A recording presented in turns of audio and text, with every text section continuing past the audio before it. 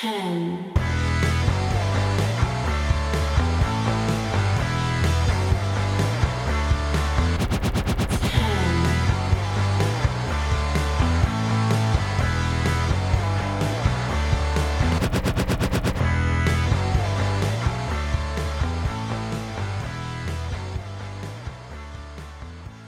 Hello and welcome to LOP Radio Raw Review as I click about. Okay, Raw's back off the cliff.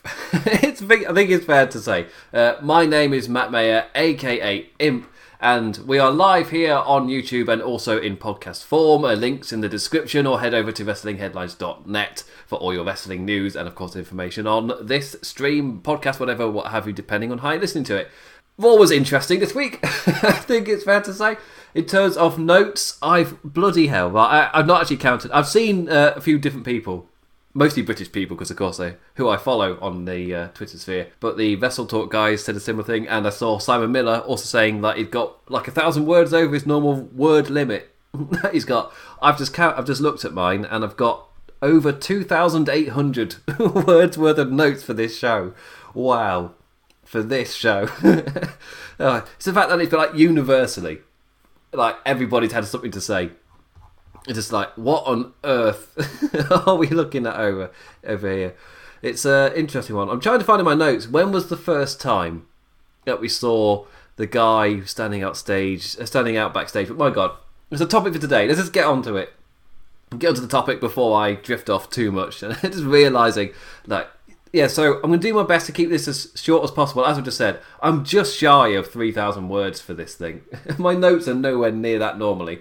But my God, this was a show with a lot on it. With, for me, many pacing issues.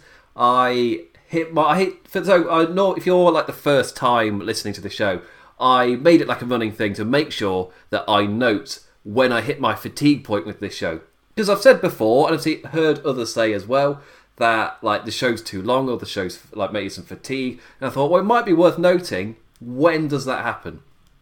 And so like last week there was no fatigue point for me. I generally just enjoyed the entirety of Raw, which is normally quite rare, because I know it's like a common thing for me to say it's too long. I normally have a point where I drift away, but not this week. No, this week it was like there was a point halfway through where I hit my fatigue point. Then there was another point later on where I was looking at the times like, when is this show going to end? It just kept rolling on. I'm like, my God, it's half an hour left and there's guaranteed to be no wrestling. Oh, like, yeah. Like the fan in me was just like if I wasn't doing this review, if I wasn't doing anything for Laws of Pain / Wrestling Headlines, yeah, I wouldn't have finished this show. It was, and I got hit up on Twitter. A shout out to Shane, who hit me up on Twitter. Just saying that, he would have had the similar. He did stop watching, so that's quite interesting to hear. Like, I'm assuming Shane either listens to this or reads my work or whatever. But yes, just that to hear that there is a fan who doesn't do any stuff, but does. What does watch the wrestling, but isn't like somebody like me who covers it, and then just hit me up to say, yeah, I stopped watching. It's like, it makes my opinion feel a bit more grounded that I hit that wall, but. If I did stop watching, I would have missed. Oh dear. So throughout the show, there were random things like power outages, and there's apparently a couple hours before Raw went live, just checking everything's working. Yes. Yeah, great to check everything's working, a few minutes in. Should probably do that a little bit earlier. Yeah, anyway, so so they've built throughout the show. There were really random things happening throughout, like light flickerings and things, and you're like, oh, is there a mini thing? They said there's the weather. I'd heard nothing about any weather issues. So immediately I'm like, what's going on here? And is it linked to Shane McMahon? Because that was before they went live, they announced, Shane McMahon's be on the show. Oh, Papa rating. Woo. It bumped them up, I think, 0.1 million. So that is an up. It is an up. So I give them that. And I don't know, in pandemic numbers for television, what that represents like as a normal type of jump. I'll call it good. It's a jump up. Let's give him a stone. A stone. Let's give him a thing. What do you give them? In my head, I'm like, give him a stick. That's not right. Give him a bone. Wow. It is midnight here. Anyway, so throughout the show, they were teasing about Shane McMahon's going to be there, and there's random things happening. in terms of flickering lights, and my god, a box has been knocked over. But there's rumours that it wasn't an accident. And I'm just sitting there like, what is this? What is this? Oh, just soon, because it was Charlie Caruso as well. It was just, it wasn't Charlie Caruso the one I'm thinking of. Because with Roman Reigns being crushed by the thing that fell over, and I was just like, oh god, this is. It screamed that because of the slight randomness of it. Like, things haven't been blocked out to make 100% the most sense in the world. I will say, for me, MVP carried this show throughout all of the nonsense. He did his best to tie everything together, and I still loved the Hurt Business. And at the end, they stood tall. But oh my god, there's a lot of nonsense. So my god, a box has been knocked over, and then they kept cutting to a big bouncer standing outside of a door where there was pounding music, and we're like, what's going to happen now? We're told that Shane McMahon's in there. That's what's going. This is kind of weird. They're building to something. I'm assuming in the final hour we'll find out. Found out earlier than that, it just randomly cuts to Shane McMahon, who's inside the place, and turns out it's a fight club. Like, okay. Turns out Shane's hosting his own Bloodsport show. Yeah, what? Okay. So it was randomness all night, and then it randomly cuts to him. And first I thought, is the randomness tied to that? The answer was no. So at least the randomness wasn't tied to Shane McMahon. It is the real, and I kind of like how the wrestlers on the show also kind of tied those things together as well. MVP, like, well, there's been random stuff and there's this. So are they connected?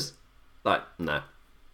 But we got, like, intermittently throughout the show would cut back to the Bloodsport event, and I might as well describe it. So for me, this absolutely screamed 2000s. It's just like a dingy, murky, like underground fighting thing with sweaty lads and in their dark shirts and scantily clad women dancing on a stage, and Shane McMahon emceeing as people fight in the middle of a ring in this really dingy place.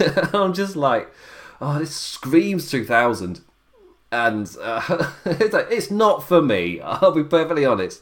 I opened Twitter after the show, and I was just like, I feel like I should save all of my words for this broadcast here, but I was so confused. Like, as soon as I saw it, it was not even a laugh. Like, I've listened to quite a few things throughout today. Luckily, I'm afforded the opportunity where I can kind of listen to stuff and burst through that during my day. But my god, quite a few people said that they openly laughed when they saw what was on the inside, because it was never what you were expecting. And it also feels so random just to see it. It's a fight club with it's like a time travelling machine back to the year 2000 or 1999 when Fight Club was a major thing, and Fight Club was a major success in pop culture. But oh my god, it's so random. And I'm somebody who is I'm not a UFC fan, like, in the slightest, and the only thing that has really won me over in terms of like the MMA WWE crossover, like to properly win me over, was Bloodsport. And that was kind of, it's the semi-shoot kind of promotion thing, where because there were rumours that it might be bringing back the Brawl for All, which again, I couldn't care less for something like that. And of course, you're putting the wrestlers at risk, putting them into shoot fights, because most of them aren't properly fighters. But in this scenario, when you've got, I was about to start. I was like, I'll focus in on something. I was like, what do I even focus in on? It. The whole presentation is so weird to me, because I'm not an MMA guy. I couldn't care less. Bloodsport for me because it's part shoot fight, and if they use this to build somebody up, then maybe. Like, the Hurt Business looks strong at the end, so at least there is that. But I'm not somebody who really cares for the shoot fight thing. And the big thing about Bloodsport is it's one night, then it's done. Then I don't watch it again. I watch it at WrestleMania weekend when they do the show during the WrestleMania kind of period. Then I don't watch them again till next year, and I'll be tuning in again for Bloodsport for the shoot MMA kind of style, or shoot wrestling MMA. Faux MMA is normally what I've called it when I refer to it when it happened in Japan, but yeah, weird hand movement. That's what I think. But yeah, I just lost with it. As you can tell, I'm stuttering all over the place. I made myself some brief notes, but it's so strange. It's like, I might as well go on how the show ended with the Raw Underground segment. They cut back again. Ziggler's in there beating up a lad. Shane praises his trainers. Obviously, again, they've got Shane McMahon going over this whole thing. And there's one really important point, because it's got this whole dingy feel, but it's got the mad Kevin Dunn production. Which, again, I've said before, works in certain aspects when the action in front of you kind of fits what the old camera cuts are saying. And Kevin Dunn will seemingly try and create the feeling of madness and cutting and all this action type of thing, even when the action in the ring doesn't represent that. And you don't have to go at that speed when the action in front of you. Don't match what's in front of you. Don't make up a story as the cameraman. Which is what, for me, that's Kevin Dunn's biggest sin. He essentially tries to tell the story himself without taking into account what's actually in front of him. And sometimes, so when they do click, like I was saying with there was the tag team match, there's really people jumping all over the place. For me, Kevin Dunn production works perfectly for that. And so when he was cutting all over the place and there's people jumping from everywhere, yeah, it can seem a bit manic at times, but for that kind of match, it works.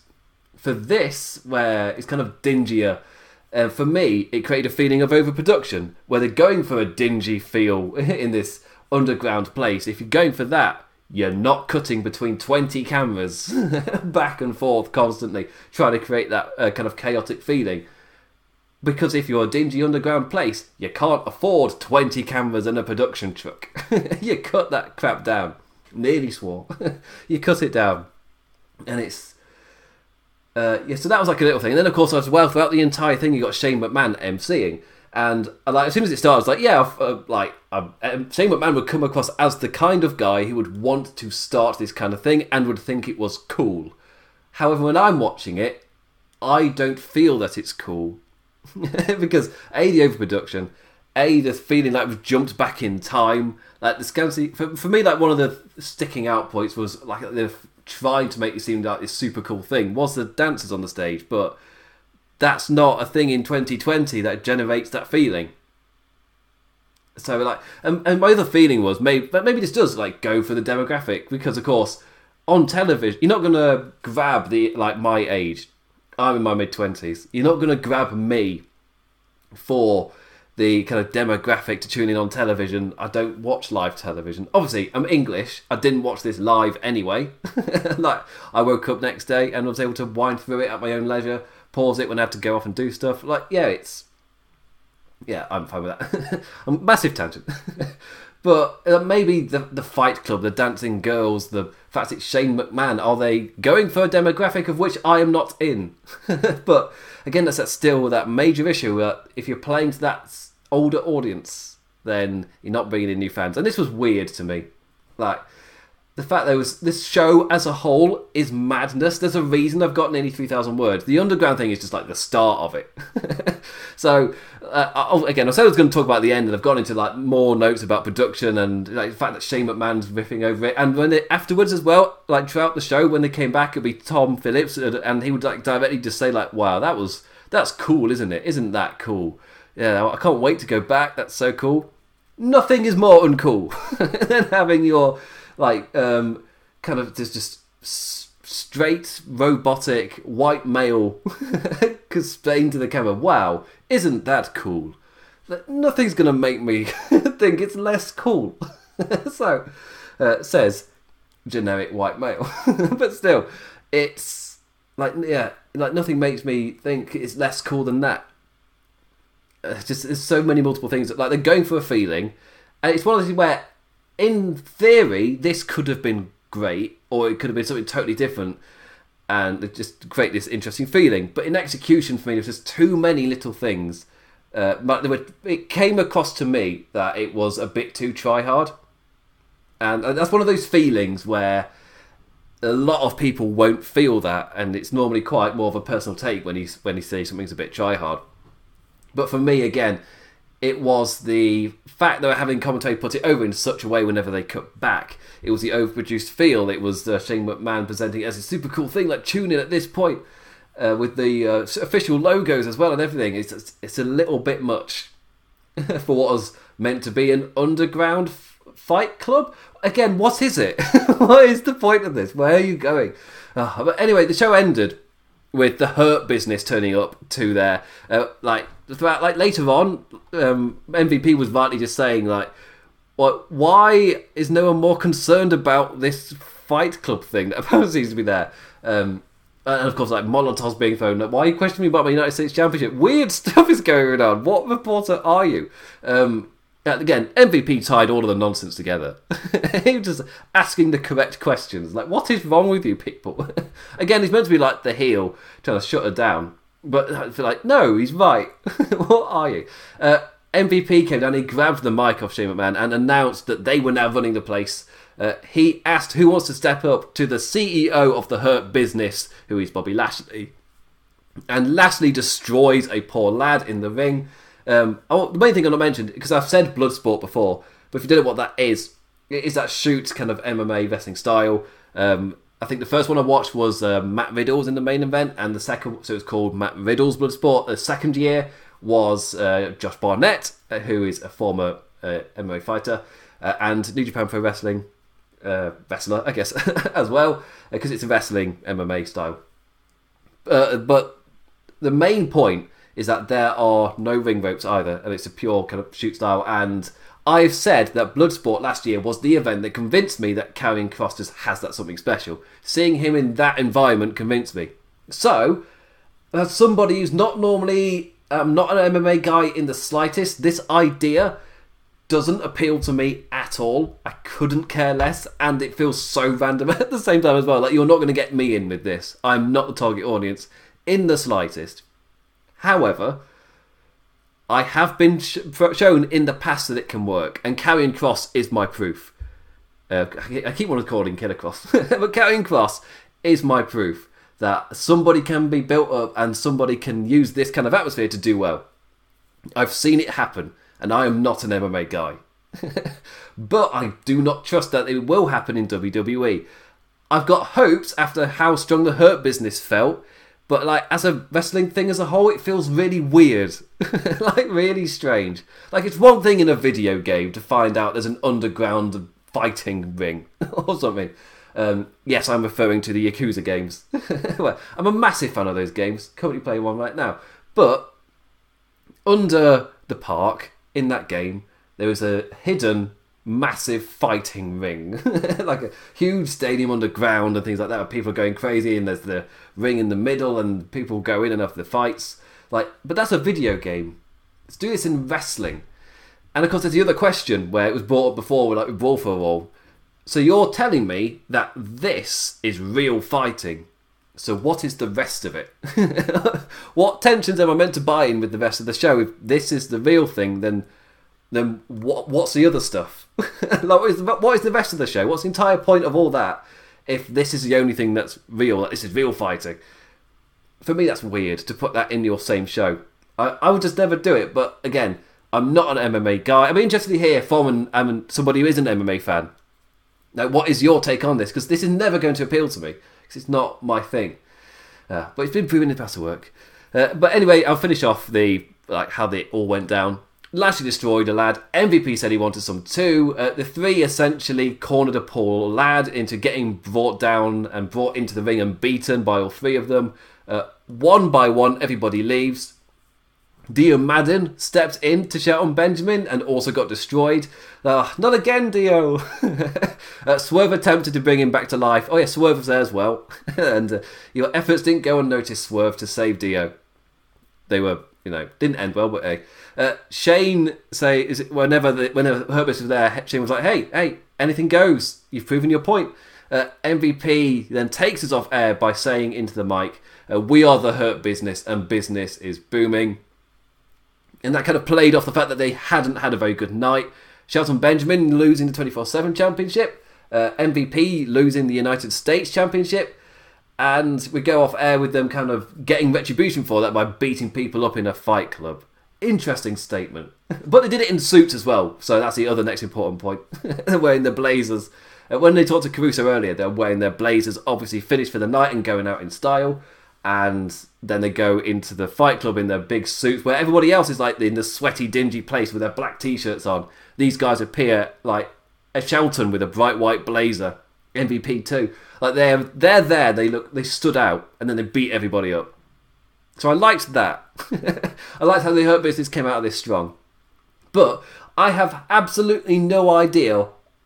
You can tell, throughout this entire 20-minute start, I've had absolutely no idea what to say about Raw Underground. Like, the entire time I was just sat there like, what am I watching? And really that feeling overcame me for like the final hour, especially of Raw. I was just sat there like, this is never ending, with feeling like thing after thing, but I'm sat there like, what am I watching? And like, overall for me, like, I guess, not a MMA guy, but when it came to that final segment of Raw Underground, where I sat there realising we were going to go back once again, it's like the show itself overall had such a bad kind of pacing run that by the time it got to that, I was just like, please, for the love of God, can this show end? But I'll get into like the pacing issues as I go along when I hit my kind of fatigue walls and I go a bit into it. But now I'm going to go through the show in order, and hopefully this won't take too long. But again, close to 3,000 words. A lot happened, and you'll realise that. If you hear like loads of people recapping the show, like you'll talk the Raw Underground were lightly overshadow stuff. Then there's the stable, which were doing stuff, and like you hardly even like, oh yeah, somebody got poisoned on this show. Like Dominic challenged Seth Rollins to a match at SummerSlam, and he got to do some like the awesome Mysterio spots as well. Like there's a lot that happened on this show. But seemingly the next mad thing overshadowed the last one. And it's just ended it on such a weird feeling. It's such a weird Raw. It's got people talking, but I'm not sure it's the right one, because I was sat, again, I really struggled to get through the second half of this show. And there's somebody covering it, like, I outright was just say, I think I even typed it in my notes, like, I would not have finished this show if I wasn't reviewing it. That is not great. Like, even though it's got people talking, I wouldn't say it's long-term good. Like, they built some short-term hype, but it's bad. I guess I call it is bad talk. Again, I say again because of Extreme Rules, which was also got people talking, not in a good way. And this is, again, not in a good way. Like, over time, if you keep doing that, then I guess the connotations for your promotion will be that you are a joke if it keeps happening. If you give that feeling again and again and again, eventually you are what people say. You've just become a laughingstock. Not saying there wasn't some great... I don't need to stop rambling because there's so many notes to get through. But I'm not saying there wasn't good on this show, because there was. And when we get to it. So we kicked off the show with the United States Championship finally on the line. We've got a load of our Corona returnees tonight. Apollo Crews versus MVP for the United States Championship. We'll just say as well, like a great start to the show with lights going dark twice before our first match lads had even finished their entrances. Obviously, commentators bringing this up, MVP addressed this as well. By the end of the match, I was definitely thinking, right, this isn't like we're having production issues and we're going to just go with it. This is seemingly slightly purposeful, and that led in. I mean, I was behind it at this point. It's like you're doing something different, and it's more atmospheric and the characters are reacting to it, but it's not being shouted at you. That is constantly happening. That reminded us it happened. It was narrated that it was happening. It wasn't drilled into us. And I like that. That's a bit better for WWE. And Crews is back. Apollo Crews. Welcome, my friend. Enjoyable enough opener. And we got a happy Apollo Crews afterwards with his promo to Charlie Caruso. Just happy to be United States champion. So it's a fun way to open the show. It wasn't anything to write home about, but it was enjoyable enough. It did its job. Yeah, before the match, MVP ran his mouth. Before the bell, the lights flickered again. As has been the case with Porter's return, the younger talent has been able to get the better of him. Showcased well before the ad break, with Lashley and Benjamin pulling MVP out of harm's way after an Apollo burst. And then Apollo took us to break with a tope flying over the top rope. That was doing me in. Onto the three lads on the outside as the lights flickered once again as he did it. The lights flickering as they're doing the moves. It's like being on a cruise. I've even italics that in my notes. I'm such a nerd. My back and forth. Yeah, it's a nice back and forth after the break. But the same story for MVP struck once again. He nailed a German suplex on Apollo, who just popped right back up, ducked the lariat, and lifted MVP up for the toss powerbomb. Down he slammed, and Cruz is the new rightful United States champion. Again, fun opener, did its job. After replays, we immediately went to a backstage interview with Caruso, who was waiting outside of Gorilla for Apollo. He's a happy champion. That title that MVP paid for sure does look good on his shoulder. We then cut to MVP ranting crazy at the commentators. Then directly to camera addressing Apollo. Porter, we were saying that it was under unsafe working conditions. The flickering lights, just the conditions.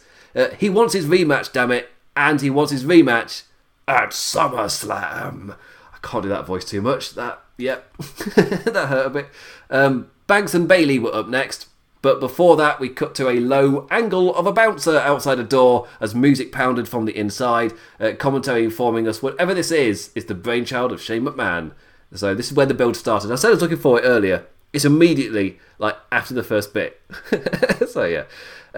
Next was our Banks and Bayley interview.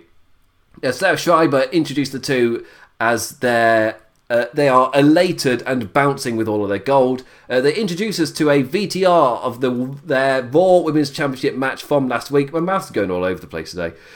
Before cutting back to them, we get Asuka incensed, threatening that revenge shall be sweet.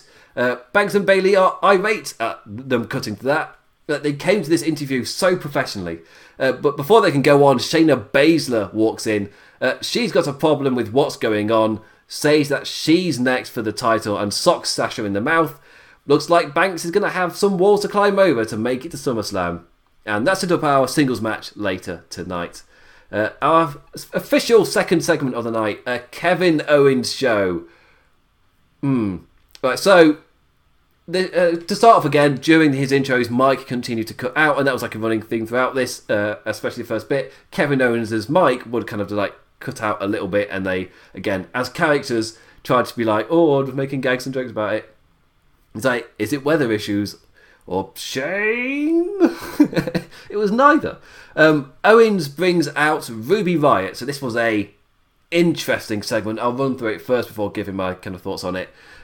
We've got Ruby Riott, who goes on about struggling in singles competition, but after finally overcoming that last week, the only thing that could make it sweeter were if Liv Morgan were here. And Kevin Owens is like, well, she is here. And then now at this point, I'm just like, I'm not really invested in this duo. The Riott Squad never really gained any momentum. Like they got their pockets of fan support, and who were like really, really happy to see them like get pushes and succeed. But on the show itself, they were never really treated as a big deal. So to see this whole thing like, won't be great, we could be the greatest thing ever once again if we just team up, if we just get past our hardships. Like, you were never great in the first place. He didn't win anything. So again, but Kevin Owens brings out Liv Morgan, and I'm not entirely sure why he cares. But hey, guess he's just a lovely lad that wants everyone to be friends. He went into that a bit later because this played into his kind of work with Randy Orton. So if I'm giving this praise, it set up the fact that later on Kevin Owens was saying, I just really want to help people in the locker room. I want to be the guy that Randy Orton could be if he wanted to. I like that later on. So this set up for that to make sense. Really, it got an awkward encounter between the two women. Ruby getting all emotional as she apologises for not accepting Morgan.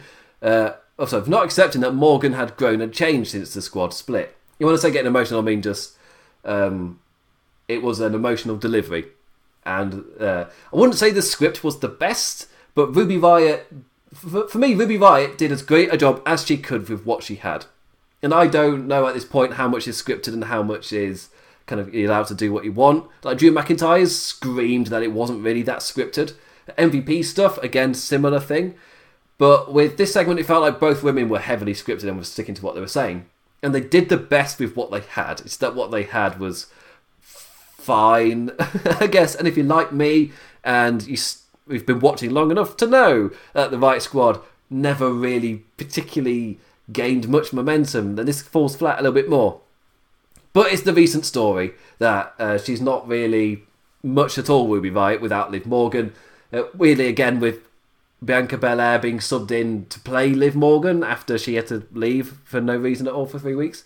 And now she's back, they can continue the story with the right actors.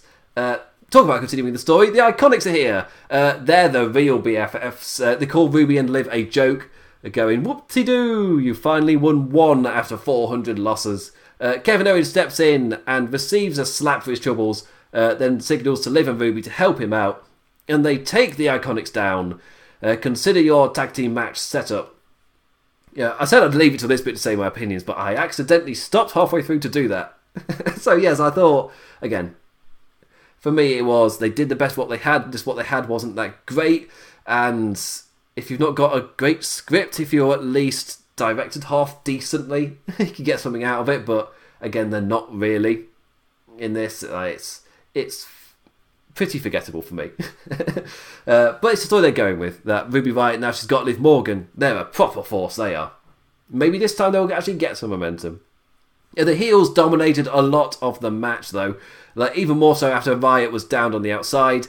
Morgan was suddenly able to score the most devastating move in pro wrestling, a quick roll-up, and stole the win.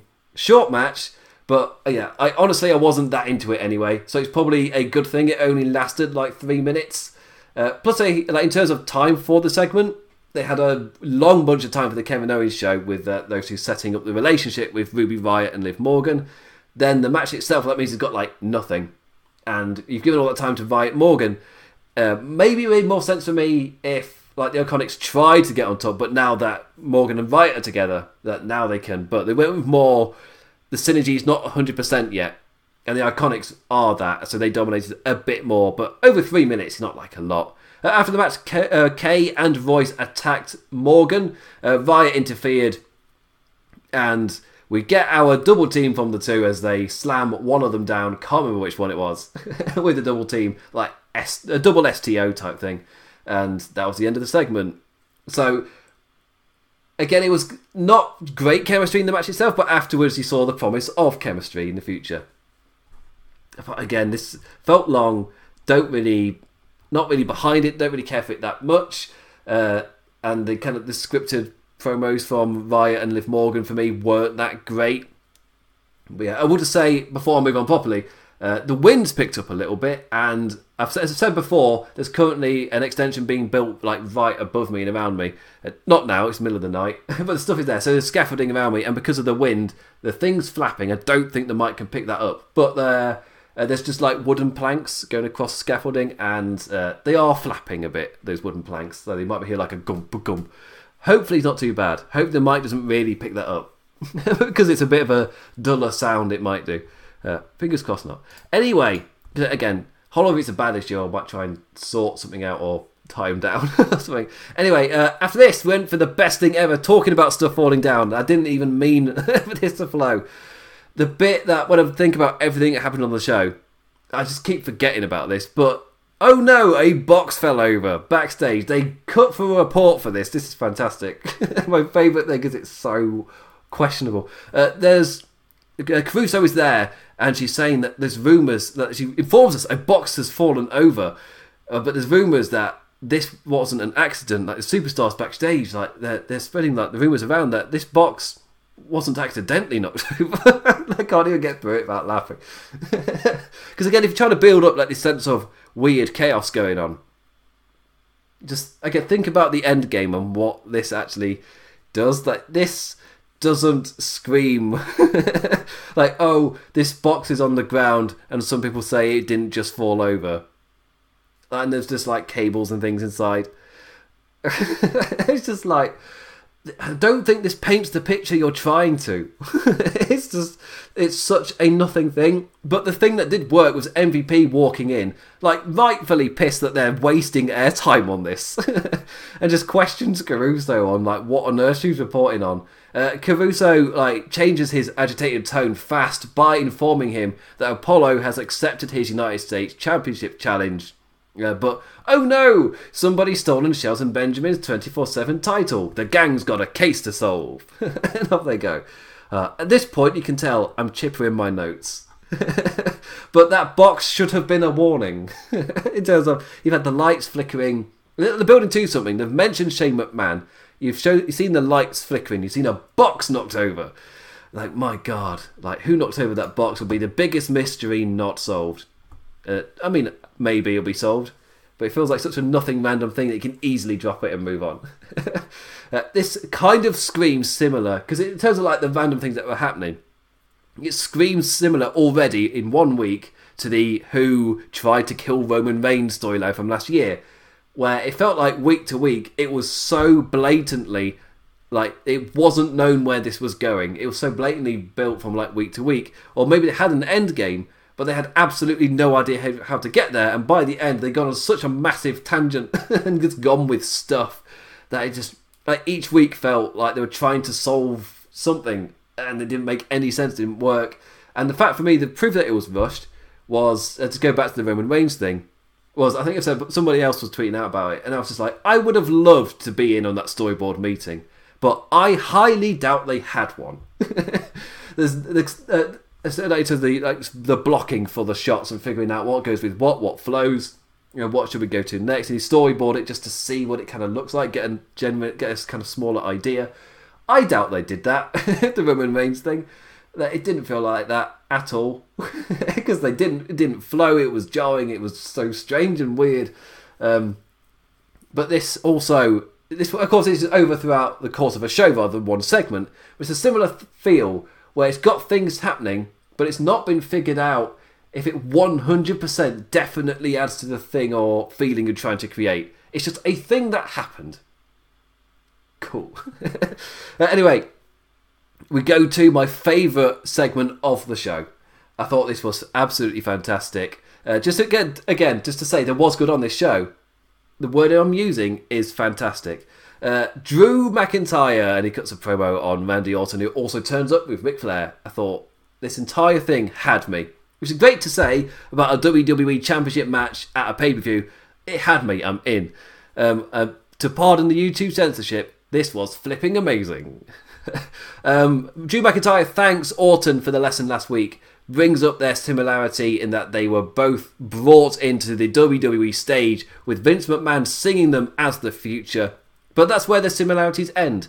Orton had his accolades handed to him because of who his dad was. Even more, when Drew made his mistakes, he didn't have anyone cleaning up for him. When he made his mistakes, he was fired for them.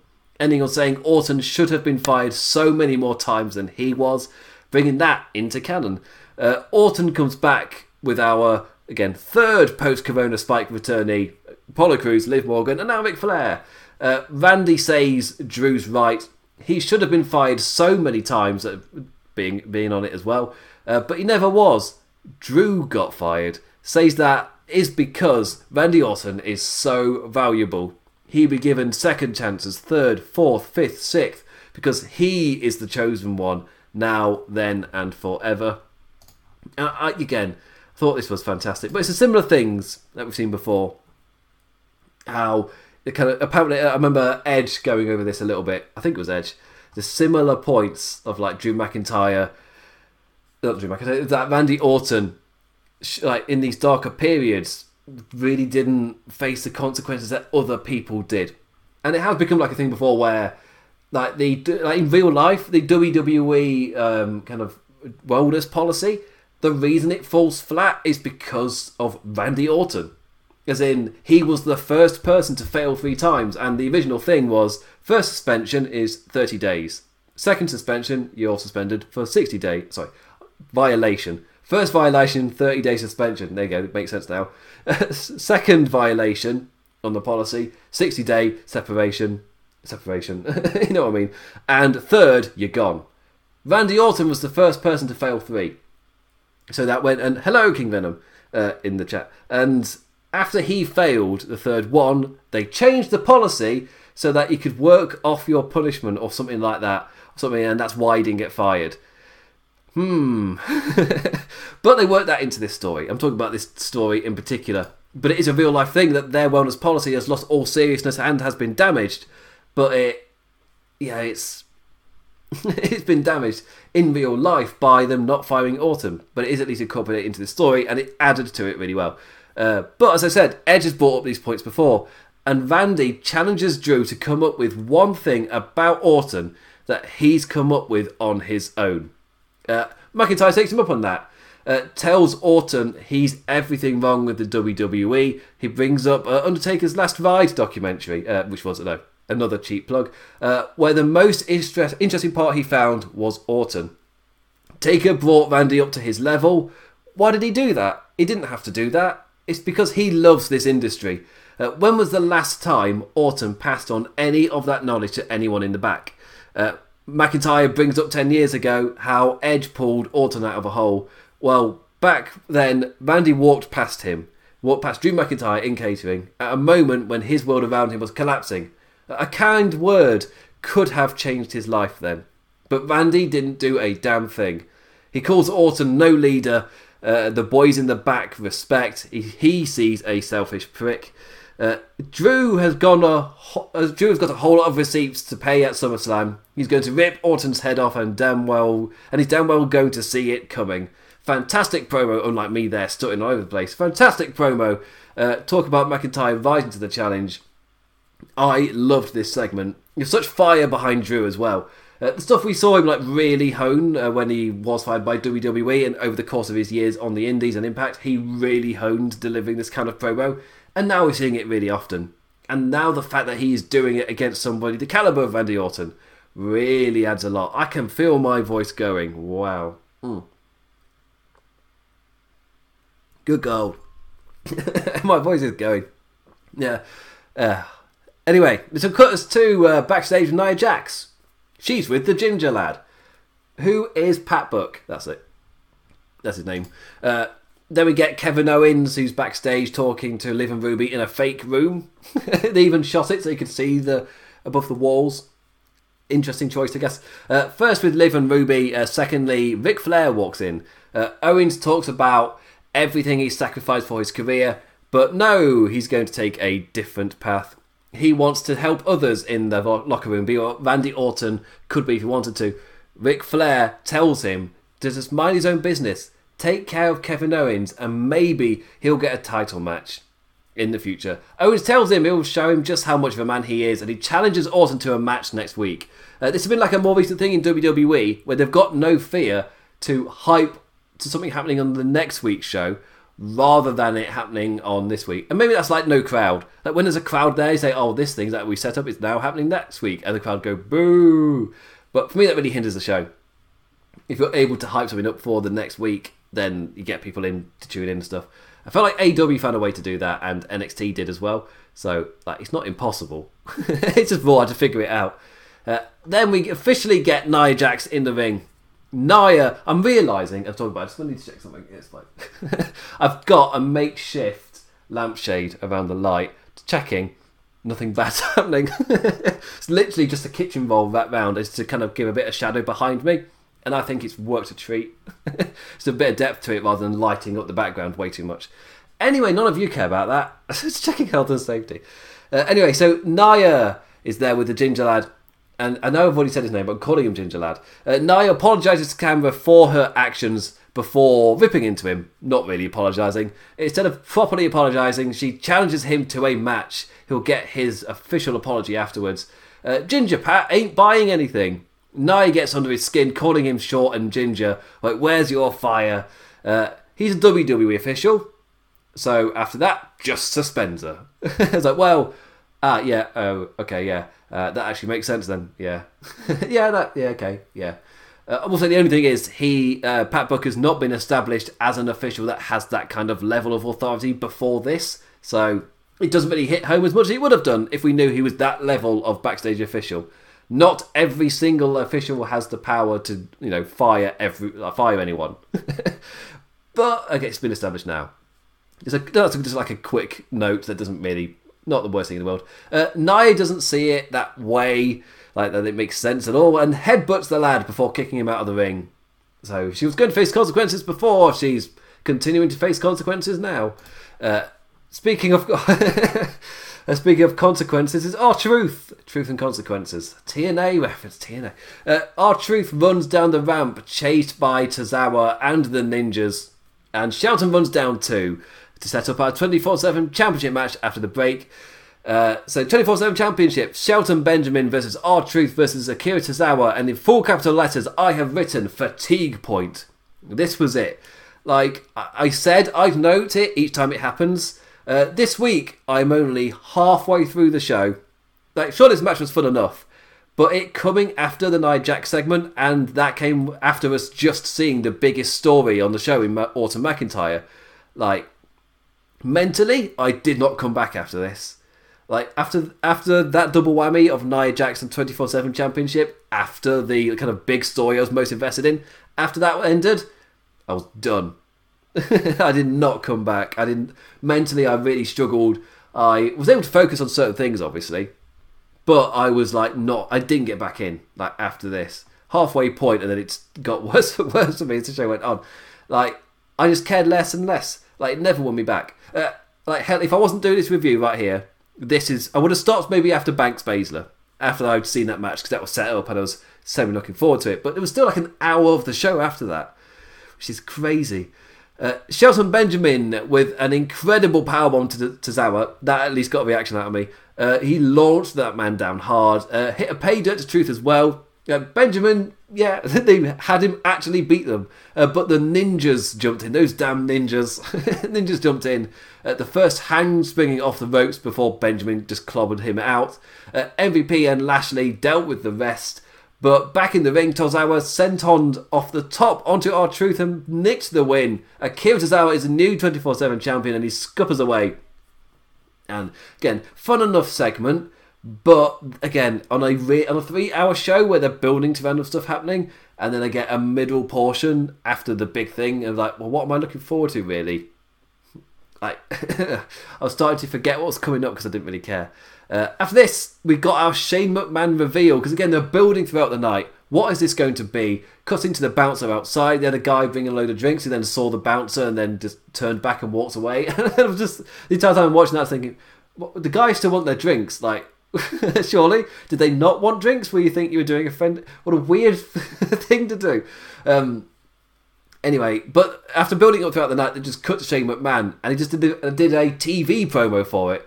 Just like, at 10 EST, it's going to be Raw Underground, as they're showing two toppers lads in tight jeans fighting each other on a mat with no ropes or things in this dingy, undergroundy place. And like, Raw Underground afterwards. And again, I didn't laugh. I've heard other people today, as I listened to opinions of other things, that their first reaction was that they just laughed like, I'm sorry, what? It's just a bit of, what is this? And my reaction was just like, I didn't laugh. It's just like, sorry, what? Like, not even a laugh out of me. Anyway, after this, we got Rollins Mysterio recap. Afterwards, we cut to a recap of last week with the highly edited stuff. We then cut to Dominic in an interview with Sarah Schreiber, who asks why he keeps showing up. Dom says he's not been of sane mind as of late, and I've written that as in Kyrie saying, I'm such a nerd, and can see why people have been calling him crazy. But if that's the case, they're sure going to call him crazy when he challenges Seth Rollins to a match at SummerSlam. Damn it, Ray, sign the contract or the boy gets it. This is what they're hanging over their head. That builds to something later. Next up, Shayna Baszler versus Sasha Banks. Segment number 6 of like 10. So again, I'd already hit my fatigue point. I'm like, right, I'm looking forward to this. You can see maybe why I struggled a bit. Baszler nowadays taking no BS, like an attitude that probably didn't bode well into her. Just maybe didn't bode too well with her having to deal with Banks and Bayley shenanigans. There's some awesome counters in this, like a brutal Uranagi from Baszler, like a sweet Rana from Banks as well. Like the 5 to 6 minutes or so we got from this were great. We didn't get much though. And quickly onto Asuka running down and attacking Bayley, and that caused the referee to ring the bell. But Bayley's not in the match, so I'm really confused. Why did the bell ring for Asuka attacking Bayley, who's ringside and not in the match? Like, that happens all the time in WWE. So that basically just means the next time that they do this and they don't ring the bell, well, why did they ring the bell that time? Inconsistency. It's all we ask for from officials. It's a bit of inconsistency. But I was really enjoying Baszler Banks. It seems to be like a running theme at the moment. Is you have a match that the fans want to see, and you put that together, but you don't want anyone to win or lose, so you don't have a finish every kind of screwy ending. But you have to come up with so many screwing endings that you're causing inconsistency amongst the show and the product. And this is what they did in 2019. Was they essentially destroyed their own rules that they had set up, and in that world, your universe has no shape. When you establish rules and then break them, like rules for your world, and then you break them, then the whole thing has no shape. It can't hold anything, and they're in danger of going there again, as they are in desperate mode, seemingly once again, just throwing stuff at the wall, seeing what can stick, as they desperately try and get ratings up. And when this happened in the past, I just stopped watching. As in, I just looked at it and just went, right, I'm going to go for. I think I did this in 2019. At the start of, I think it was May or something when it started to happen, with what was it? They did the Superstar Shake-Up, and then they did the wildcard rule. There we bloody go. And when that was happening, I was just like, right, you're throwing so many things at the wall every single week. I'm just going to leave it a week. I'm just going to leave it a couple of months, wait for yourselves to sort it out, and then I'll come back. I'll piss off to Japan. Dominion was happening. Then the G1 Climax, I'll be fine. I've got stuff to cover. I'll be back for SummerSlam. And I felt like that worked. And I saw people on Twitter just talking about how it was still super random. But if I just stopped watching, I can't do that this time because I'm reviewing it for the site. But it's still, for me, they're not there yet. They're not at that point. Because I hear comparisons to WCW, where for me that's just the go-to point, that go-to point of comparison. But again, it's also a point of comparison where it becomes less and less relevant, and it's you won't hear me making that comparison because again, that was 20 years ago. There's been a lot of wrestling since then. The world has moved on. What you're watching now will not be the next WCW. It'll be something completely different because things have changed so much. You can learn from it, but still. Tangent. My point being that for me, the danger they're getting close to is last year, where for me, they just broke their whole world and had to rebuild. And I think they did a really good job. From SummerSlam to WrestleMania, they did a great job of re-establishing their world, trying to put new people in those roles, and then we can move on to what happens after WrestleMania. But they're in danger again, with that worry about ratings and not really caring what that does from week to week, and the kind of if you're last minute just throwing something wild out there, then that means you're not taking into account how your world feels or anything. It's nerdy story stuff. If your world has no shape, then why do I care about anything? When it's literally anything can happen, because there's two types of that. They've said that in the past, I think anything could happen in the WWE was one of their monikers. But when anything could happen, but that's because the rules you set up then get broken because they don't mean anything. That it's not the same thing. If anything can happen because your world has no shape, that also means there are no consequences for things happening, and they're in danger of getting there. Now, I'm a bit worried that after SummerSlam, after we've burnt through our big matches, Sasha Banks versus Asuka, Drew McIntyre versus Randy Orton, what is there next?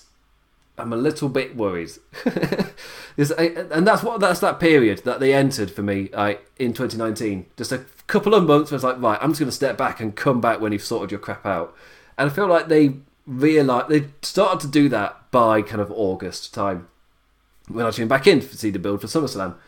I'm a bit worried this time that after SummerSlam is when we'll get it. That period from October to the Royal Rumble might be all over the place, especially as they come more and more to terms with the fact that they will not be running live events, because it's one of those things where the places could open and it could come from up top that you're perfectly fine to run these things, but they're not. America is not ready, and neither is my country. We're not doing it either.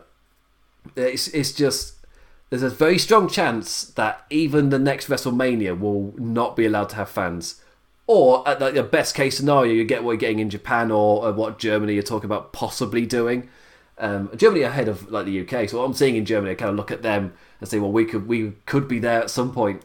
But in terms of stadiums and shows, like the football, for example, in Germany, they put out something saying that we are ready to have all of this in place and to go with like reduced fans in stadiums and slowly kind of leak it in over the course of months whenever we get the go-ahead from the government, of which they have not been given. It's just like they've got stuff in place, like they've got a trajectory to go on. They've got a like slow build and reintroduction of like limited fans, which we're kind of seeing in Japan as well at the moment.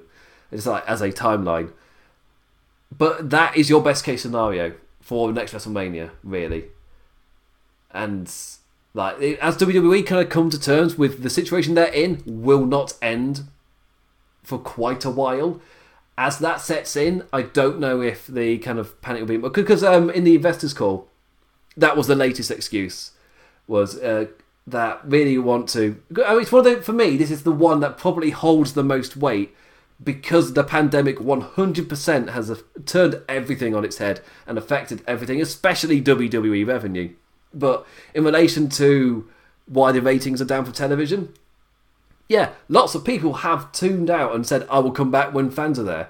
So what Vince is saying is 100% right. Like, getting to running to live fans again, that's probably what we're going for. However, the country is not going to be in a state to do that for quite some time. So to say that to your investors as if it's, oh yeah, that's the goal, it's like, well, it's not up to you. You're lucky that I guess lucky in quotation marks, that in Florida they've got a governor who, is it governor, mayor, senator, guy at the top, wherever he is. American politics, in terms of the structure, like, I mean, I've always been interested in world politics, like everywhere, but the American structure has always confused me. I've always really struggled to figure it out, how the hierarchy builds. I constantly have to look it up whenever I'm looking at the Senate or the House of Representatives. Like, I don't know what each one is in terms of the hierarchy and who does what. Anyway, that's a politics thing. That's nothing to do. Well, point being, they're kind of lucky that they've got a Governor Percy thing not taking the virus seriously, compared to like other states where it's a Democrat in charge and they have got much harsher methods. Like WWE would not be able to run in a Democrat-led state, for example. But I'm having to get political slightly because of like the long-term effects for WWE and what happens after SummerSlam. But they are in a state where they've got a governor who is not... I'm saying governor, if that's the right person, tell me. But they've got somebody in charge who is not taking it seriously, which means they are able to keep doing these events and things. But if they're then saying they're going to run live events, and that's their expectation, I would temper that. I strongly temper that. Because yes, the up-high leader man, that's my thing to not actually say any terms, he may say that it's fine to go, but not everybody is going to do that, especially if they hold it in Florida. So there's that growing desperation to get out the performance centre. It's like, well, like not even realising he's lucky as hell to be running at all. Again, if in a different state, he's not running anything where they don't have a PC centre. Well, let's say the PC centre was in a different state. Like, oh, pardon me. Very ungentlemanly to burp halfway through a point. But say that's the case, then they're not running anything. But to say that in an investor's call, to say like, oh well, really the thing is to like get back to live events, and that's like, hopefully like the goal and things. It's like, you're in trouble for the next quarter, especially. That's not going to happen. And even if it does, the final point I was getting to, the people of Florida aren't universally aligned with the mayor and won't just come out like ants and just... Do ants do that? Was it like lemmings? Just running off, following. Lemmings don't do that either, it was the myth. Point being... random tangents. Point being that maybe the limited capacity maybe helps with that, if that's what they're going for. But will they? They're not taking it seriously to begin with. Will they do limited capacity? Do they kind of take it seriously? I don't know what level. I can't read their heads. Anyway... So Sasha Banks Bailey was what I was talking about before I got into my worries about the whole world and then what they're aiming for after SummerSlam, and now I've got these big issues that it's going to enter a kind of period that I stopped watching last year, just as they throw stuff at the wall and see what sticks. Like, really my advice would be, if they do go with that route, just tune out for like 2 months and come back, because they will have they would have thrown so much stuff that in that period they will have a better idea of what they want to go with, and certain things will have died. Like, the other thing with WWE is, this is what they did in 2019 that really did me in. They do this, announce this big thing, this massive moment or something. Within 3 or 4 weeks, it's gone. Never mentioned again. And within the 3 or 4 weeks, you got more things thrown up. And very few of them outstayed that 4-week window. So, still now, when we enter another period of throwing stuff out there, like, yeah, it could be cool, it could build to something, but I've had that expectation built into me that it's not going to last 4 weeks. So, after an initial thing, I'm not going to care, because I've had that instilled into me. So, yeah. I'm realising if I don't move on soon, I'm going to be here forever. I'd like to go to bed. It's gone 1am on a Tuesday. So, Baszler Banks was great until a nonsense interference, because that's kind of what sent me on the kind of tangent, was Asuka coming out attacking Bayley, and that causes the DQ, but Bayley's not in the match. So why is she being DQ'd?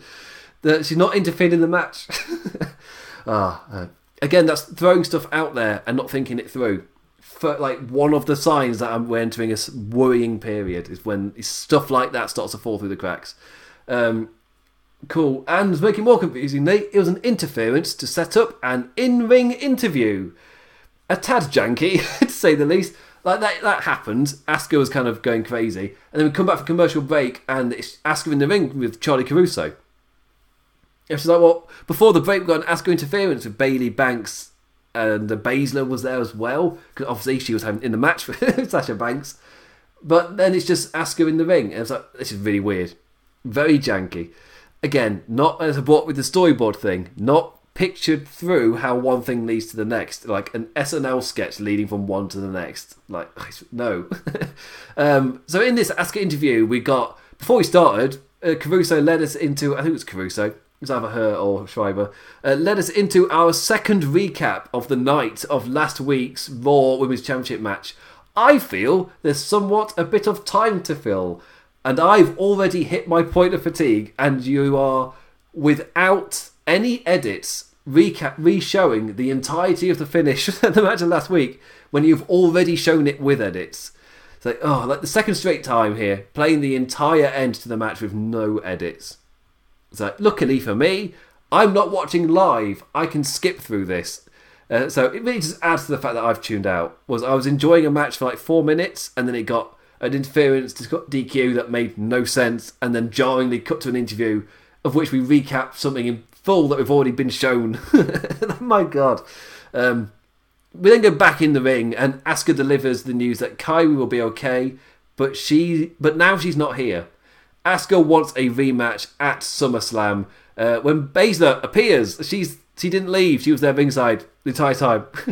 She's now in the ring with a mic in her hand, and she says to Asuka that she's cheering for her. She's so excited to dismember her and take the title off of her. Again, I like this. They're building her up with character, with a kind of badass persona, taking no nonsense, none of the BS that's happening around her. It's similar to an MVP role in a way. Same thing with MVP, where they none of the nonsense doesn't we're not going to take any of this. I like that with her, and building her up as, I want you to win so I can beat you. I don't want to beat the two who are doing the nonsense. I want to beat the highly regarded wrestler. I love that, especially if Baszler is more of a heel. I love that as a trait. And Sasha Banks' music hit. They were just out there, so now they get the entrance again. Again, this was not thought through. It's so weird. You were literally just out here. Why did you even leave? Shayna Baszler's not left. What is the time workings for this? Anyway, Sasha Banks comes out, and her and Bayley again are fantastic. I love those two. She was, again, only just out here, but playing music, sure, why not? Sasha brags about having all of the gold, then says, sure, you can have a match, Asuka. If you can have a match, Asuka, if you can beat a horsewoman, a multi-time champion, woo! Bayley! I just love the against a former horsewoman, woo! Bayley! Because Charlotte is gone. It's a nice little tease of, they're going to slowly introduce horsewomen like this, and maybe Charlotte comes back. No. I love that. Plus, it plays off of what Bayley did with her SmackDown Women's Championship, when Sasha Banks didn't have any of the championships, she would be like, oh yeah, sure, you can have a match against me if you at first beat my friend Sasha. So it's the reverse of that. Bayley now kind of on the end of what she'd done to Sasha. And for me, this could be like long term building to stuff, because I'm all for them keeping this going as long as possible between these two. I like where it is at the moment. After that, Angel Garza is backstage flirting with a lass off The Bachelor. USA has shows to promote, damn it. So, outside celebrities, hooray. I've no idea. I don't know. I've heard of The Bachelor. I know what it is. I know what the format is. Never watched it. Never will watch it. Don't know anybody on it. Never will know anybody on it. Well, woman, I didn't learn her name. Just blonde lady who's on The Bachelor. What off Bachelor she is. And here we went into Raw Underground and our time machine back to the year 2000, where Fight Club is a popular thing again. And the one thing I didn't bring up, actually, when I did the full address of it, was the music. Like, watching a big 7-foot lad beat up folk as beep-de-boop music beeps and boops. It's a very weird choice. Like, royalty-free beep-de-boop music that's trying to maybe be hip-hop, which again just reminds me of the early 2000s. Just like, it's like a early 2000s MTV show trying to be hip. That's what this reminded me of. Like, because what was hip at the time, like, obviously, like, rap. For me, as a white child living in the UK, on the MTV we had over here, that's when it kind of felt like they took a more direction towards that, because maybe they realised the youth was a lot more into it, and they're finally going towards it. But obviously not knowing why. So you got a lot of bop-de-boop trying to be hip-hop. And again, I'm not a connoisseur. But yeah, I'm aware of and that's what it reminded me of. Just that era. Yeah. Anyway, Angelo Dawkins with Montez Ford versus Angel Garza, who was with Andrade Zelina Vega, was up next. We had this hype throughout the night. We get 2 singles matches, quick back-to-back, one after the other. Before the match, Dawkins is horny again, this time for The Bachelor promotion. Ford focuses him and they rip into Garza. Again, Ford is great. And a little subtle thing, Ford took a sip out of his drink and just went, weird. That's all. That was it. Just a little face after he drank it. And I just happened to see it. I feel like if I was writing my notes at that point, I would have missed it. And they didn't bring it up. Like, they never mentioned it on commentary. Like, oh, he's pulled a face at that. Oh, what could be wrong with the drink? They didn't say anything. And then Angel Garza and Andrade Zelina come out. Well, no, he doesn't. Actually, before that, Montez takes off his glasses to show how serious he is. And they attack my brother. They get the smoke or something like that. I wasn't paying full attention. Then the heels come out. And we get our matchup. Dawkins and Garza immediately end up on the outside, with the latter pounce into the plexiglass for the immediate commercial break. Obviously, you get your big promo, you cut to break as soon as the match starts. There was a funny spot where Dawkins tried to powerbomb Angel off the corner, but instead ended up just ripping the man's pants off. The old Tai Chi spot, I love that. Dawkins manages to hype back into the match. Ford is doing the same at ringside too, but then just collapses. And immediately as I saw it, gasp! Poison! Running through Ford's veins. That's the gag. I had to do that gag. I'm not. You can't do a poison thing on a wrestling show and not expect me to quote Alice Cooper. Garza takes advantage of Dawkins' distraction as his friend is down, and he secures the win. We get a convenient time commercial break for everything to switch about to the next match. Medical people to apparently come out and check on Ford and clear him for a match when he has been poisoned. What is your medical staff, WWE? And Ford was meant to face Andrade next, so we're going to break with him just collapsed at ringside. What's going to happen? Intrigue, mystery, and we come back and Ford has been cleared to wrestle. What is your medical staff? And he faces Andrade. Ford is out of it, trying to fight his way back in. Clearly not right, and hoping to adrenaline himself into momentum, if anything. Andrade taking full advantage of this, his opponent not being 100%. After some domination from Andrade, Ford had a full string of offense, flying, flipping and soaring. He goes to then shake the ropes in pure hype, But after he does, he just collapses. The referee immediately calls for the bell. A mask-clad medic runs in and checks on a glassy-eyed Ford. Everybody looks on concerned as the man lays motionless in the ring. I've not heard other people bring it up, but I was just thinking, is this the best angle to run during a pandemic where it's like so many people have died from it? Like, do you really want to run an angle where you have somebody on the floor collapsing from symptoms like that? Again, really, I didn't take too much stock into it. It's just like as a visual, because I felt like there are a couple of things on this show where they were taking influence visually from things that are happening now. Like the Ford being poisoned visually could have been inspired by, a mass pandemic type of stuff. And as well, the Molotov later, was that inspired by recent events as well? Just in terms of the visual of chucking the Molotov and the flames up. Yeah. Again, not a massive fan of, because I really need to escape. And it's not going to... Another thing that kind of takes it away from me is if you are trying to tie it to things that are happening now with your creative ideas. It's not really what I'm in for. We then go after that after Montez Ford has been poisoned. That would be the most mental thing on the show most weeks. We've had poison. Again, if you've not watched the show and you're listening to me, hopefully I'm doing a good enough job just to explain why this is such a random show. Then we got Shane McMahon's Bloodsport again. Eric from the Viking Raiders beat up a lad. Poor lad. Hitting his awesome strikes, and Shane McMahon shouts into the mic, "Oh, that was sick." It's just, you're not going to make me think it's cool by that. Commentators after Eric's destruction. It's really weird just to insert this into the show as well. It's what I'm talking about with pacing. It doesn't really fit with anything else going on. But that's the thing with Bloodsport. You've got your one thing, then it's done. But to intermittently put it in when there's so much random stuff happening, it just adds to the randomness, and it feels like random segment after random segment, and none of it flows. So over a 3-hour period, that really makes the show feel so long. And none of it's really that long either. Apparently, I can't remember the Twitter handle, but it was added up that throughout the Bloodsport stuff, the action you saw in the ring added up to about 90 seconds. And throughout that, there were about 75 camera cuts within those things. My God, Kevin Dunn, slow down. Anyway, so commentators then switch gears to what happens to Ford. Caruso is outside the doctor's area.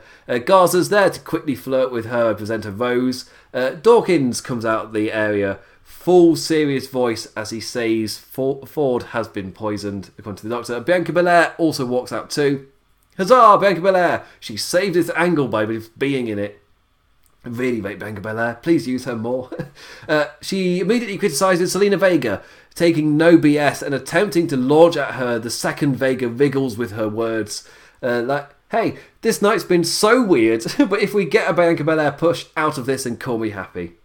And this led into the kind of thing with the faction. So apparently it might have been hyped that there be a faction debuting on the show. Again, me not watching till the next day, I miss all of that hype that kind of seemingly must be coming out late at night for me, as they've decided finally what's going to be on the show. Although word was they were rewriting it as it was happening, which I totally believe having watched it. So I guess this is the second Inspire My Life event segments. A group of 5 black hoodie wearing people launching Molotovs at a power generator, flames rising from the box as the commentators talk about this crazy situation. And it's just the static camera showing them, and they do that, and they come across a bit as it's not really that threatening in a way. Just jumping and cheering woo. Yeah, it's an odd visual. Don't know what they're going for, but you've built up a mystery faction. And I highly suspect they were not... If you're trying to judge it by the shapes of the people of who's in the faction, I highly doubt those 5 people that were there, and one of them was female, I highly doubt that they are the 5 people who will be there. Now, I do not know who it's going to be. I doubt... do WWE even know, given that so much of the show was seemingly rewritten as it went along? Given this had to be filmed and then put out there, it's a bit... But this also adds to the fact that it really could not have been Zelina Vega. These people who knocked over a box. My God. Do you have no bounds, my friends? And here we got our backstage interview with the Hurt Business in their blazers, and that's when Lashley connected the dots of, I know a thing about MMA, I should probably go to the Fight Club to release some stress. And this, again, this is the point for me where I hit my, oh my god, this show will just not end point. Realising there was still over half an hour left and there were no more matches to come. It's just like, what is this show? And the reason I got it was we entered a full edited recap of Rollins Mysterio, which was recapped earlier in the show before Dominic Mysterio's interview. We then get the entire recap, including the build to Extreme Rules, the pay-per-view itself, and last week, just everything in a properly edited package when we've already had a promo package earlier. So we get another one.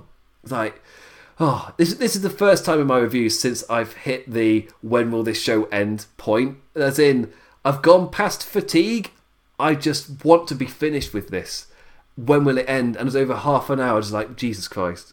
And for me, you've hit a massive pacing issue when that is the case. Again, some great stuff. Love Drew McIntyre's bit. Loved what I saw of Sasha, Shayna Baszler. Apollo MVP was a decent opener. But I am gone by this final hour.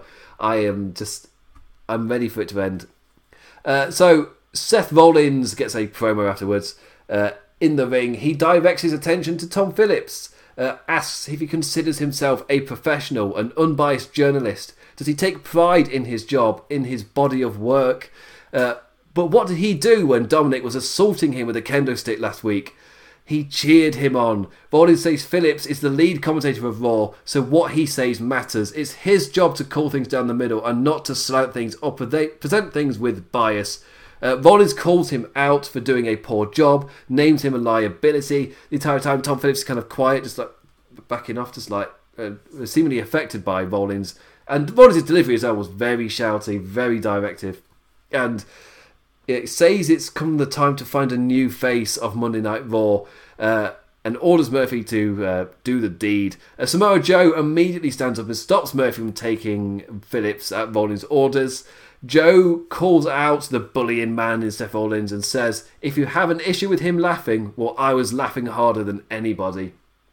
And that's when Rollins properly hypes up and stuff. And it's like, well, let's get in the ring then. Rollins and Murphy get into the ring. Joe gets ready, and we fade to black as the three lads prep because it's time to go to adverts.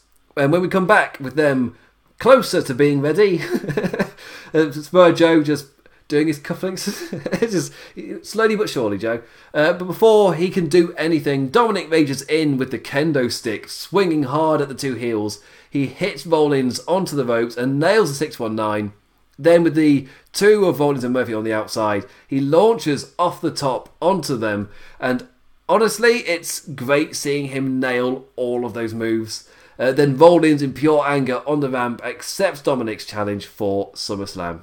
So we're getting it. Seth Rollins versus Dominic Mysterio. And if anybody's going to give a rookie like Dominic Mysterio a great first match, I truly trust Seth Rollins to be that guy. Yeah, or sign your contract, Ray. Then Dominic won't have to go through this. But still, I've seen a bit of hate for the Dominic Mysterio stuff. Personally, do not understand it at all.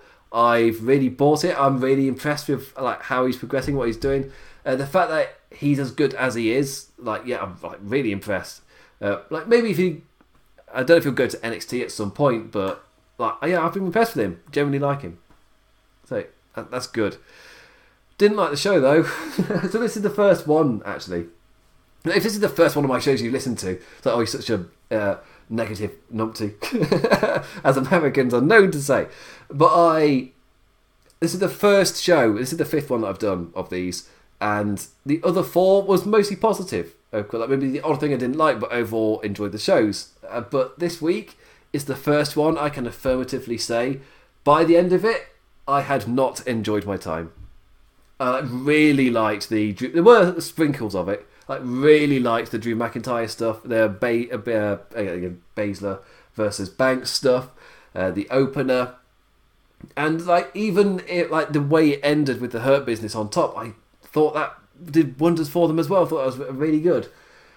But as a show itself, I was feeling like I was fatigued halfway through, and then with half an hour still to go, if it was like maybe even more than that because there was an ad break, like with that much left, I was done. I'm just waiting for this to finish, and I knew there was more underground stuff to come after the Seth Rollins thing, and I forgot the Seth Rollins thing was happening because so much has happened. You've shown me Molotovs being thrown, you've shown me somebody getting poisoned, interferences that don't make any sense. Shane McMahon is running a fight club. It's so weird, so strange. If I was to review this show with my normal thing, where I'll give a sentence of what is my closing statement for this show, my review would be weird. It was just weird. Don't really have anything else to add. But what on earth is this Raw Underground thing? It feels like, the reason I brought it up earlier, it feels like the latest attempt of something wacky and out there to try and grab it. That's why I said it felt desperate to me. To try and grab people back in to watch it. Like, they're doing this Raw Underground thing and it's real fighting. It felt like a desperate attempt to draw people in. Or, as I'll see it as a long-term fan, the latest thing that won't last 4 weeks. So I won't give any of my time to it. Like, I give them the benefit of the doubt. Now, I do not want to be proven right. Normally when they heavily invest in something, I want it to last. But I've become used to the fact where something like this, if it exists in 4 weeks, I will be amazed or be surprised. I guess happily surprised if it's built to something. I want to be proven wrong. I don't want that world. I don't want to enter that world again. Again, I stopped watching. As somebody reviewing these shows, I don't want to enter another period where in the past I've stopped watching because of the reasons it's happening. Anyway, I'm going to go to bed. My eyes are getting blurry. I need to be able to read the outro before I get to it. So anyway, I will be back on Thursday for the NXT review. In terms of the future of that show, I don't know if NXT will be joining AEW, moving to Thursday, so that temporary thing, so they can keep the battle going. But if they do, then the show obviously just moves to Fridays. I can do it on Fridays. It's fine. But please check out the other shows here on LP Radio and, of course, on Lords of Pain / Wrestling Headlines YouTube. Again, I'm back Thursday for the NXT review. Same time, same place. Live after AEW Dynamite is our AEW Post Show, Dynamite After Dark with Jamin and Jeff. Fridays on the podcast only, we have the WWF The Legacy Series, an unabridged look over the history of the now WWE with a journey of the WWF. And we've got the... I tried to bloody remember the name of it. Doesn't matter. Leave that thing. On to the next thing. We've got a history of the Canadian wrestling in a similar vein to WF Legacy. It was meant to debut this Monday, but encountered a few issues, so been pushed back to next Monday. Keep out for that. I will plug it when it's like everything is set up and we're good to go. So don't be afraid. Don't worry. Everything will be announced. You'll know be coming. But that will also be a podcast special like the WWF The Legacy Series. And we've got the All Night Long Wrestling podcast, quick and painless as well, here on the YouTube channel. And obviously, lordsofpain.net, or wrestlingheadlines.net for all of your wrestling news and things. Sir Sam did a column on Zack Ryder for AEW, which absolutely blew up. So, yeah, great column.